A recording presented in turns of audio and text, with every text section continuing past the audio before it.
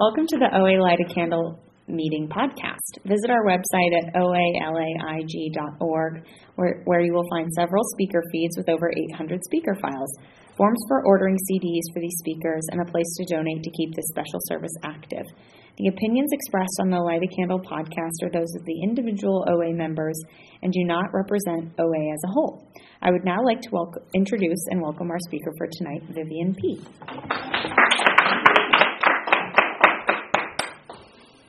Thank you. Do I speak in here? Yeah.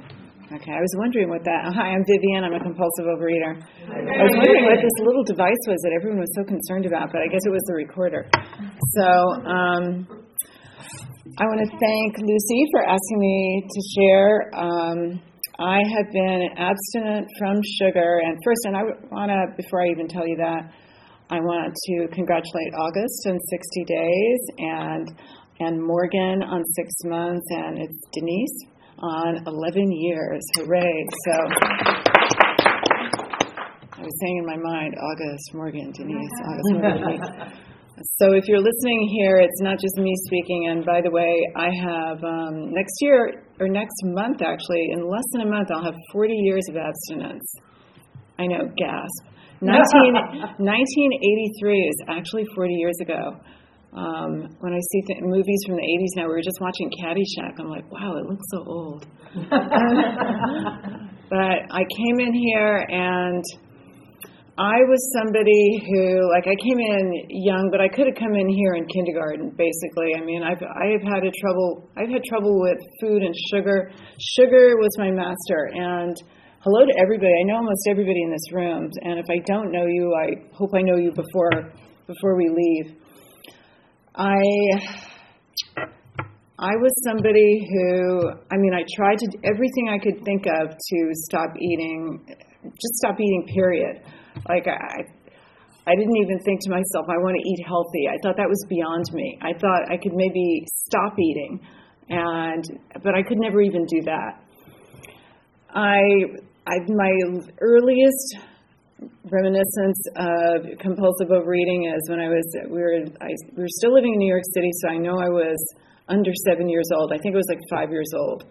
And I would wake up at 6 o'clock in the morning and just watch whatever TV show was on. And I have a jar of pickles, dill pickles, and a big yellow bag of Lay's potato chips, classics. And I would just have my left hand in the pickles and my right hand in the potato chips and just alternate one after the other. Every time I went to a restaurant, I would ask for the dessert menu. Mm-hmm. And I was thank you. And I always looked at that first to plan what my meal would be. Not that I ever, didn't matter what I ate. I remember I would have the fanciest thing on the menu, I would say, which back then was lobster thermidor, which was like lobster with this cheese sauce all over it. And when I look at pictures of me when I was little, I don't look like this super fat kid, but I felt like I was a fat kid. And I remember my grandmother telling me that I should go on a diet, when I was really young, when I was 12 or something. And I remember I was just telling, may I say your name? I was just telling Kiko that we were talking about what we tried to do to control our weight, and one of my favorite ways of losing weight was when I got pneumonia when I was 14. I was in bed for 2 weeks, and when I woke up, I just slept the whole time. It wasn't even a painful illness. I woke up and I was 10 pounds lighter, and if I could have reinfected myself with a petri dish of pneumonia for the rest of my life whenever I needed to lose weight, I assure you I would have. I wish that my dad was an immunologist or something, so I could go and pretend that I was interested in his work and just, come home with bacilli of pneumonia. I would eat, 2 lunches. I would when I was in college, I went away to college, and you could go. Nobody knew if you were at the early lunch and the late lunch. I just go to a different restaurant. I got here so long ago that I had never heard of bulimia. When I found out what it was here in OA, I was like, that is genius. Who thought of that? It's amazing. And as Kiko was saying to me, that's not normal. It's like, it's not normal, but for me, it's like, wow, who thought of that? I tried, there's a part in the big book that talks about, we tried all these different solutions. I tried everything. The only thing I thought that I hadn't tried that I thought might work was if they put me in a health spa where they locked the door. But those were really expensive, and I was saving up for them, like, put me in a health spa where they would just feed you like almost no food, and then like 2 weeks later you'd have lost, I don't know, 5-10 pounds. And it's not like, when I got here, like, I'm about 120 pounds now. And to define my abstinence, it's sugar has to be the fourth ingredient or more. It's not in the first three, and not in any form, not in brown sugar, white sugar, cane sugar, glucose, sucrose, anything like that. But if it's in the fourth, that's okay. I worked that out with my sponsor early on. It was just based on my favorite diet salad dressing at the time, Kraft's Creamy Cucumber, which was probably full of chemicals, but it had sugar was the fourth ingredient, and she said that would be fine. When I got here, I was willing from the second I got here. I remember my first share. I remember I was working with someone who was a 100-pounder. Her name was Barbara Z, and in fact, she was in the movie Popeye that Robert Altman did. And just recently, I looked at that movie just to see her because I hadn't seen her in so long. And she died, many years ago now. But she was the funniest person, and she was like 300 pounds. And we were working together. It was my first job after college, and I was really good at school, but I was terrible at work. I would show up late. I got a job where nobody cared if you showed up late. I made up all I did was call the phone company to repair the cable lines, because it was one of these old cable companies where everybody was always having bad cable, and they were always calling, and they called them irates. Like, the irates would call in, and so the phone lines are always busted up. And it was just my job to call the phone company. And I made up this like highfalutin name for it because ego is another one of my character defects. Anyway, Barbara worked there, and she said to me one day, and she didn't think I had a problem, because if you look normal, fairly normal to someone who is a 100-pounder, and she was literally like 300 pounds, I'm not exaggerating. And so I was like 20 pounds overweight. But she asked me if I wanted to go to an Alcoholics Anonymous dance with her. And I just thought that was the funniest thing I'd ever heard of. I was like, yes. I just imagined a bare light bulb in a room about this big, which, this room is maybe the size of, 2 bedrooms for the people on tape. And a single light bulb, and all these old men in raincoats that are circling around the light bulb. And I just thought, this will make a great story. And I always wanted to live life to make a great story. That was all I wanted. I just wanted to experience. So I went there, and I was actually introduced first to Alcoholics Anonymous, because I went to this dance and I saw, this was God entering my life. Okay, this is a spiritual program. I have a spiritual disease. I was an agnostic when I got here, which means I didn't know if there was God or not, and I really didn't want to argue about it anymore. But that didn't mean that God wasn't looking out for me, and God knew how to get my attention. What was it? A cute boy. So you may be able to tell that I'm multiply addicted. I am also an alcoholic, and I'm just telling you this because it makes me fill it out in the form. So I guess some people are interested in this. I'm a compulsive overeater, I'm an alcoholic, and I'm also an Al-Anon. So I saw this cute boy on a bus that day, and guess who was at the Alcoholics Anonymous dance that night? Yes, Francesca. The cute boy was there. Out of the 3 million people in LA, he was there. And he asked me out on an AA date. And I went on an AA date, and then Barbara said that she would go to OA, and she goes, but I don't think you have a problem. But and he said to her, I remember what happened now. He poked me in the hips, and he goes, you're so pretty, but you need to lose some weight.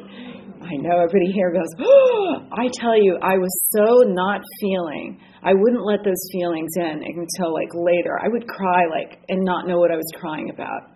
because it was too painful to hear somebody tell me I was fat. So he said this, and I was just like, okay, where do I need to go? He goes, you need to go to OA. You need to lose weight. So I said, Barbara, tell me where one of these meetings are that you go to. And so she did. And it was, and this is sort of cruel to people in OA, I think, it was in a kindergartner's room. So there were these tiny little chairs. And everybody had to sit in the tiny little chairs. And I remember my first share was that I would go to the grocery store and I would eat they had barrels of, how they're always trying to disguise sugar?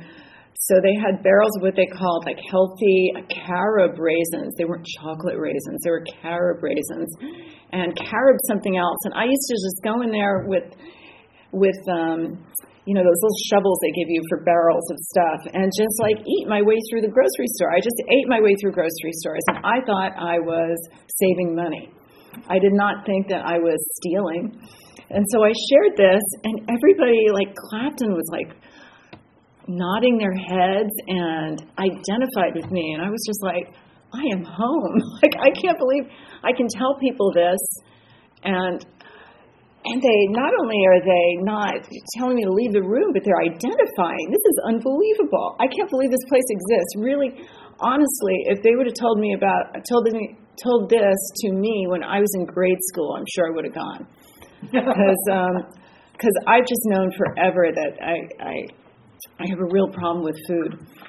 So I started going. I got, and if you're new, the really important thing I think to do is actions here. It's all about the actions. Yes, we read the Big Book, and the Big Book has had sort of a resurgence in popularity, I feel like, in the last 10 years. Where before, when people would come and they would quote the Big Book, we would call them Big Book thumpers. We sort of put them down. But now everybody's like, oh, the Big Book, the Big Book. And the Big Book is great, but it's really, the most important thing is doing what the Big Book says and really doing that. I go to regular meetings. My sponsor I just did whatever my sponsor said. I don't have a problem with being a rebel. A lot of people have these rebel problems. Thank God that's not one of my problems. I follow directions. So if you tell me to do something, if I decide I want to do something, I basically want to get an A. I want to do well in that course, or I don't want to take it at all. I would rather either be in a bakery or just do this program to get an A, or it's a waste of time for me. And it even talks about in the book that half measures avail us nothing. I don't like half measures. I like all the way measures. So when I got here, I just did whatever she said. She said to call her every day, and I remember that was when they had telephones that had cords on them, and you had to they were only in your house, and I remember and they were heavy too, and I remember carrying the phone around in the living room, because she had told me to call her, and I was so scared to call her, and she was the nicest person in the world, and I finally called her. I'm like, Barbara, hi, it's Vivian, and she's like, hi, are you okay? I'm like, yeah. She goes, okay, call me tomorrow. Click. That was it. I was so scared to do what she said, but it was always were these tiny little actions. So I called her every day. She told me to get commitments. In fact, they say here, stick with the winners, which I translate in my mind as study with the smart people. You'll get an A. I would always do that. I am terrible at math. I hate math. I got a boyfriend in college just because he was good at math. I'm just you are really smart at math, and you will get me through. And he did. And I even did well in accounting. I hate numbers. I absolutely hate them. But I will do whatever work I need to do to get through. So when they say stick with the winners, that really works. Stick with the people who are doing well in the program. You guys took chips. You guys are serious about this. People like that are who I stuck with. And people raised my hand to get commitments. A commitment is a little job at the meeting. Now, so I remember Neil S., who I haven't seen, I don't even know I think he was still alive. Anyway, they needed somebody to do the newcomers meeting. I had a month of abstinence, and he just raised my little elbow. And I was just, okay, I guess me. And I did it. And I remember somebody asked me to sponsor them she was in her 50s or 60s, and I was 24. And I was like, okay. And I remember, too, when she called me on the phone, I felt like, when I hung up, I thought, I can't believe I just said all those things. I sounded like I knew what I was talking about. It was like God, spoke through me because I had to. It was like, okay, I'm going to try and help this person. And it was just like another voice, like a God spirit, speaking through me. And I don't mean I saw visions or anything, but it was just like I couldn't believe I was able to help her. So I kept on coming back. What I do consistently is I go to 4 meetings a week. I did my 4th step. I did my 5th step in my first year. I did all my amends. I have a great amends story, but it takes 10 minutes. But I got one of the promises, freedom from financial insecurity. I feel like the more difficult my amends are, the more stronger the promise I get. I had to do a really, in one sentence, I stole my roommate's mother's engagement ring. Whoops. And I made amends for that and paid her back and got her a new ring. And it was really difficult. It took me and if anybody is waiting on their amends, it took me 7 years to do it. It took me a long time. I wasn't going to do it. But from that, I remember I bought a house, didn't have a full-time job, and never worried about paying the mortgage. Never worried. I just knew I was going to be able to pay it. And I was working temp jobs because at that point I had decided that I wanted to be a writer. Unfortunately, I couldn't invent things. So it was sort of a drawback. I never did become a writer. But I was able to buy this house. I repaired my relationship with my parents, especially with my mother. I never had a great relationship with my mom. To this day, I would never choose her as a friend. She's very, I remember I had a British friend that met her and said, "Your mother is so upper class." And I was like, she's cold is how I would describe her. She's cold and she's like the center of attention, and she's beautiful. She was the queen of Schaefer beer, for real. And she never really liked me. It was really the problem. And we never had a great relationship because of this. But my sponsor told me, "You are a bad daughter." Whoops. I did not know that. But I was a terrible daughter. All I did was call up and ask for money all the time. And my sponsor said, "You are not ever allowed to ask for money from your parents ever again." I was I took to my bed. For 2 reasons. Number one, I didn't think I could earn any money myself. I had no confidence in myself as a worker. I had a lot of confidence in myself as a scholar, but not as somebody with a job. All these people that couldn't wait to get out of school so they could work don't identify. I wanted to stay there forever in this little cocoon of learning things and never having to do something. But she pointed that out, that I cannot ask them for money anymore, and I need to call them every week and have a few things to say to them that are not controversial, then they're not going to make them angry. Very key. And I said, what'll I say? And she goes, "Just write a couple of things down." So I did, and I've been calling them every week since. And even now, I just spoke to them before. My mom has Alzheimer's now. She's nicer to me ever since she got Alzheimer's. She's happy to see me. I'm one of the, sometimes Alzheimer's are not a bad thing for the children anyway. They are both, they're 93 now, both of them. They're going to live forever, I tell you. Our people in our family never die. We're way too healthy. But I say hi to them. I am a kind and loving daughter. I've seen them 5 times this year, and they live in Pennsylvania. Now, this was taught to me in program by my sponsor and by others around me. This is a living amends. This is what they call a living amends. Do I want to go? This is the only place I've gone in 3 years. I haven't had a vacation in 3 years. That is not a vacation. That is doing my duty. Kant, the philosopher, said that if you're doing something you're supposed to do and you don't enjoy it, that's the highest good. It's like, I feel like this is the highest good. It's like, no, I don't enjoy it. When I go there, I have an okay time, but do I want to do this? No. But I do want to do the right thing. I do want to do the right thing, and I know that it's the right thing to do. And when they die, I don't want to feel guilty either. I want to feel like I was a kind and loving daughter, and I have been a kind and loving daughter to them these years just because of this program. Because I have a strong conscience, and, I eat over all sorts of things, and that would be one of them. Where am I on time? Oh, God, we have forever. 6:00.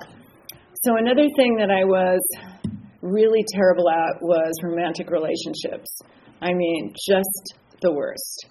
Just the worst. Yeah, thank you for laughing. That was why, in fact, I joined Al-Anon, because Liz T said to me one day, Vivian, you have the same problems of all those people in Al-Anon, except you don't date alcoholics. And I was like, wow, there's a place for me? So I did the same thing. I went and I joined that program, and I did it seriously, just like I did this program.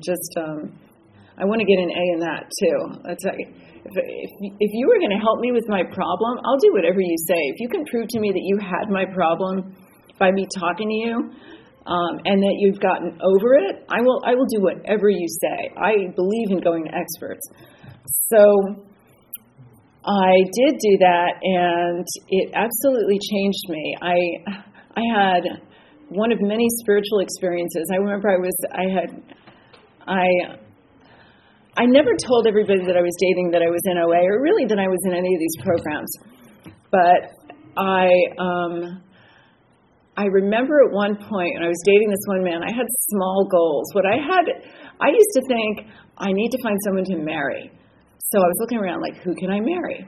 How do you know? You just don't know. And then it was pointed out to me, or I figured out or something from going to all these meetings, that why don't I just find a much smaller goal than that? And I used to date people who were way younger than me. They were at least 10 years younger than me, because they were so cute. And they would show up on their skateboard to pick me up, and they work hearted sometimes, and, whatever. But I realized it would definitely be a step up for me in maturity to date someone at least my age. So that was my only goal. My first person was my dentist, because I knew he had a crush on me. And he was at least my age. He was older than me even. So, but I kissed him once and I just couldn't do it again. It was just like, oh, this isn't working. But I still patted myself on the back. I was like, okay, I've taken a step. I did something different, because the only way I change is by different actions. That's the only way I change. I don't have to want to do it. I don't have to like it. I didn't have to like kissing my dentist. But he was older, which I had never let myself do before. And then I remember the next guy I dated, I realized I wasn't going to marry him. And I used to think I was going to marry everybody. Every single person I ever met, I thought I was going to marry. You would think that after dating people for a while, I would get the idea that, it usually doesn't happen. But no, every single one I thought I was going to marry. And I remember realizing that I wasn't going to marry him in the middle of this. Like, we went for a weekend together with a couple of friends of his skiing, and he was so mean because I don't know how to ski. I'm not athletic. And I said, I don't mind being there. I'll just be in the lodge. And he was like really super mean. And I realized I'm not going to marry this guy. And not only it transformed me inwardly, so much so that I got spinal meningitis, like another flare-up. I had gotten spinal meningitis before, and it every 5 years I would get it because it was a virus that lives in you. It probably still, they say it still lives in me, but it's so tiny now. I haven't gotten it since the millennium. So we're talking a long time ago. But I remember I got really sick. I got really sick from this realization, and he took me to the hospital and just dropped me off there. He didn't even go inside. He was that kind of a guy. It's a good thing I left, or good thing he left me. And it really changed me. It was like it was like a spiritual awakening. After that, I just thought, I just don't care so much anymore. I just don't care. I was so tired. I don't want to hear your story, and I don't want to tell you mine. Whereas before, I used to tell the absolute worst things about me on a first date. Because if you were going to leave me, I wanted you to leave me on the first date, not when we'd been together a long time. And someone pointed out to me that was not a good way to date. And instead, it was just like, I didn't care anymore. It was just like, let's just see if we can get along over dinner. Like, that's it. Just see if we can, talk about dinner. It was, light and polite. So I ended up doing that. I ended up, the guy right after that I met, that God kept putting in and out of my life, I ended up marrying, and then he ended up, and we had a great marriage, and then he ended up dying. And you guys, I never ate over it. I never broke my abstinence. I never broke my abstinence. I never broke my sobriety. I never took any pills or anything. And it was all because I was so involved in this program, because I had really strong sponsorship. And even though I did lose some weight and gain a little weight, gain 5, lose 5, but I never knew how. It wasn't I didn't feel it happen. A lot of times when I lose weight too, even in abstinence, let me tell you, I don't even know when it's happening. It's not like I feel I'm eating less. I'll just suddenly realize that I'm a size less. When did that happen? And other times, one time I know that I have to put on clothes that don't have elastic in them all the way. Because one year I gained 10 pounds and didn't know it because I was wearing yoga pants all year. And then I had to go home to see my parents, and I put on regular pants. And I was like, oh my God, they don't fit at all. I had no idea. I'm so unconscious about the food. And I've even gone to, and then how did I lose the weight? I eliminated sugar-free desserts, because even though I'm a sugar addict and I haven't had sugar-free desserts still call my name a lot of times. And sometimes I'll overindulge in them. And I do eat those poisonous things that have sweet and low, and I put sweet and low, and my my coffee in the morning has 5 of those little European things. You go boom, boom, boom, like little Tic Tacs. And I've never gotten over that. But anyway, I stopped, so I'll stop. I say no sugar-free desserts. And then when I get home, I was like, okay, I can't eat when I get home, because I'd go to a meeting. This is all in-person meetings. And I would feel let me have something to eat. It's no, I can't do that. And sometimes I'd go out to dinner with my husband, and I'd have bread and butter, and I thought, okay, I'm cutting out bread and butter. So with those little things, it would take 2 or 3 months or 3 or 4 months, and for the 10 pounds, I think it took a couple of years. But I knew it would eventually come off. So if anybody is wondering, oh gosh, when is it going to come off? For me, it just eventually came off. I just kept coming back and kept sticking to what was sensible. Talking to a sponsor about what I could do, and talking to people in program about what to do. So, I don't know, where are we now? It's 10 after. I think I have till 20 after, is that right? Okay. If anyone, thank you, Michelle, just gave me the 10-minute sign. If anybody has any questions, because I don't know what you all are interested in, I'm just going to take questions now, because I love answering questions. So, thank you for letting me share. And if you have no questions, I will keep speaking or stop speaking. Go ahead. How do you be nice to your husband? Oh, thank you. Okay. Yes. Lucy asked, how do you be nice to your husband? Okay, this is a good one. First of all, I have a really nice husband, and second of all, he's an easy victim. My first husband, he wouldn't put up with any crap, so I wouldn't be able to not be nice to him. But my second husband does, and I just finished a husband inventory about a month ago, and I was going to try and read it to my sponsor before I got here, but she couldn't do it until Monday. But I say most of the time I am nice to him, and I do a lot of amends when I'm not. My husband's transgressions are very minor. When I say them out loud, they're things he will repeat the same thing many, many times. Oh, thank you for laughing. What else does he do that drives me nuts? There's so little that I can't think of what they are. They're nothing like, oh, he cheats on me. Nothing like that. No, he robs banks. No, nothing like that. They're nothing big. They're nothing worth leaving a marriage for. And we get along really well. We have a lot in common. Oh, he's always trying to get me watch TV shows that he likes that I don't like. I still don't like them. So things like this like get on my nerves. And to be honest, I mean, I raise my voice. I don't act perfectly because you know what? When I say it nicely, he doesn't react. He doesn't leave. He doesn't stop. So I feel like I'm this imperfect person, and I wrote for my, there's a column in my inventory, living a spiritual way of life, what would I do differently? And I did think of, well, I could leave the room. Like, I could leave the room and say a prayer. Now, I haven't read that to my sponsor yet, and maybe I will try that. And when I do, I'll be sure to report back to you on, like, how good I am that I actually left the room and said a prayer or counted to 10 or whatever. So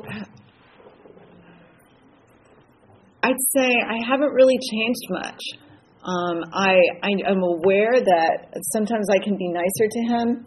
And by the way, if you ask him, he thinks I treat him just great. If you ask him, he thinks I'm wonderful. He's constantly including me in things, and just the man he's really devoted to me. So I couldn't ask for anything better. So it's good that he doesn't think that, but I know that this is like wearing, water on a rock. Like eventually this wears things down. So I am working on this because I know it's not a good thing, but I can't tell you that I'm like wonderful at it. I still think I have a ways to go. That's the honest truth. So, and meditation also helps when I do it. Sometimes I'll actually meditate, like, God, please let me not get in a fight with John, while we're in the car going to Amici. Like, please let me not get in a fight till we get to Amici. And I'll do that for like 15 minutes, and that actually does help. Meditation always helps me calm down. I don't do it as much as I should because I know it works. It definitely works for me. And when I talk to God about stuff, I always calm down. Like my dog has congestive heart failure, but miraculously is doing real well now. But he was coughing really sort of loud, and I was feeling scared. And I was just like, God, please help me with Jasper. Like, I know he's got congestive heart failure. I give him to you. I know he won't be here forever. I give him to you. And it calms me down when I talk to God directly. And it says, either in the Big Book or the 12 and 12, that we ask for specific things. To me, this is being very specific. This is a specific thing that I'm having trouble with. And when I ask God for help, it always calms me down. I think it says in the Big Book, like, when we ask God for help, immediately we feel better. Something like that. We immediately calm down. So, is that the last question? Yes? Can you talk more about how you came to this place with your parents and how you maintain that consistency with them of being kind and also just the frequency of it? Okay. The question is, how did I come to the thing with my parents and maintain the consistency of talking to them every week and being kind and loving? First of all, I was given sponsor direction. To me, that's like the teacher telling me what to do. And like, okay. I was once told, you're a terrible worker, Vivian. I want you to show up on time and smile. And you know what? I did that, and I got a raise. Not a raise, I got a bonus. I got a bonus of $2,000, and I was making like $12,000, like 9 months later. This program will change it has changed my attitude. So if my sponsor tells me to do something, I've already chosen her because I think she knows what the hell she's talking about. So I call every week. I just called. It was like a Sunday. It was like she said it could be like 5 to 10 minutes. So I know we're going to call on a Sunday. They're expecting the call on a Sunday. Call, 5-10 minutes, ask them how they are. She gave me that instruction too. Wow, and that never occurred to me. Ask them how they are. Ask them how they are, and then one or two things about me, and then, okay, love you. No, actually, that was later. We never said love you in our house. Nobody said love you. I don't know if anyone did. Back in the 70s, I really wonder, because I don't remember anyone saying it, but later on people say it, so now we say it. So, and then I would hang up the phone. I just did every single week, and I would see them for Christmas. But now my mom got dementia, and both of them, it became evident that they couldn't live in the house alone because they fell in the house, and then my dad had to go in the hospital, and my brother was there for 2 months taking care of them, and it became evident they couldn't live together. They couldn't live alone anymore. Suddenly I went more times because I just felt like, I wanted them to move to a place where they could. My sponsor has told me just be a kind and loving daughter. Be a kind and loving daughter. Kind and loving daughter. So that's all I just act like. And it's just like I'm playing a role. I put it on like a raincoat. And I'm going to be a kind and loving daughter when I'm there. And then when I go home, I can do whatever the heck I want, but I'm always glad that I did it. And if I don't have an argument with myself about it, I don't want to do it, that's a waste of time. It makes me feel bad. Same thing with meetings. If I don't argue with myself about going to the meeting, it's a lot easier to go. So I just decide I'm going to go, be kind and loving, and right now I'm seeing them a lot just because they're so sick, basically. And it just feels like the right thing to do. It just feels like the right thing to do, which I think is a God thing, because it would not really, for me, and I still say it's tough. It's tough. To me, people live too long nowadays. This is ridiculous. I mean, we're both going to be on Social Security. That's insane. I feel like somebody give me cyanide later. This is too much. But that's the way things are now. So you got to play with the cards you're given. And that's what I do. I hope that helps. You can always, download on me if you feel like. Is that it? It's almost 6:20. Oh, this is good. Thank you for letting me share with you. And I wish everyone in this room, and by the way, Amy, a lot of people come in, and then one day they get it forever. And so I wish that for you, and I bet everybody in this room wishes that for you. And for everybody in here, I hope today you go home and you're abstinent, and you just have one abstinent day. Thanks for letting me share.